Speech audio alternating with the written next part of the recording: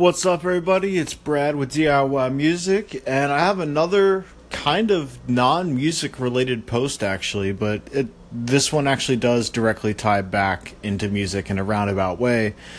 And I was thinking, we're all creative people, and even though music is the main area in which we are creative, it certainly doesn't mean that we can't do other things or try other things creatively.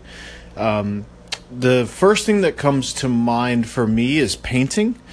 I approached it years ago with a complete beginner's mind to the point where I actually did not want to learn how to paint. And I ended up developing this kind of strange, like, finger painting kind of thing. Just I made up my own thing because I didn't know what the hell I was doing, and eventually, I just got tired of painting, but I really enjoyed the process. It was really cool, and now I'm doing a lot of glitch art on my phone. So I basically take pictures and then manipulate them until they become something wildly different. And it's just another creative thing, and I use a lot of that stuff as my album covers too.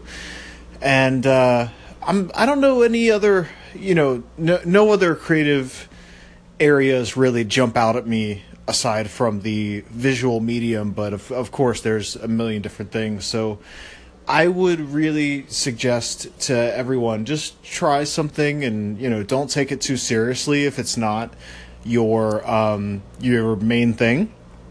But it is really cool, and if you pay attention to your process when you're doing something new, I think that will give you some insight into your musical creative process as well. So if you notice that, like, when you paint, you get stuck on this and that, or you're good at this and that, more or less, those are essentially the same skills that you're bringing to music. So just realizing those talents and skills, or lack thereof, within a different medium can help you get some insight into your musical endeavors. So yeah, get out there, with if you got a couple days off with the Thanksgiving holiday, give it a shot. I think that the glitch art thing, or whatever that might mean to you, as far as like doing pictures on your phone, that's obviously the easiest and probably cheapest way, because painting supplies can be a little bit expensive. So try that. I don't know. Just try some other stuff creatively, and let me know how it goes. And I will talk to you all soon.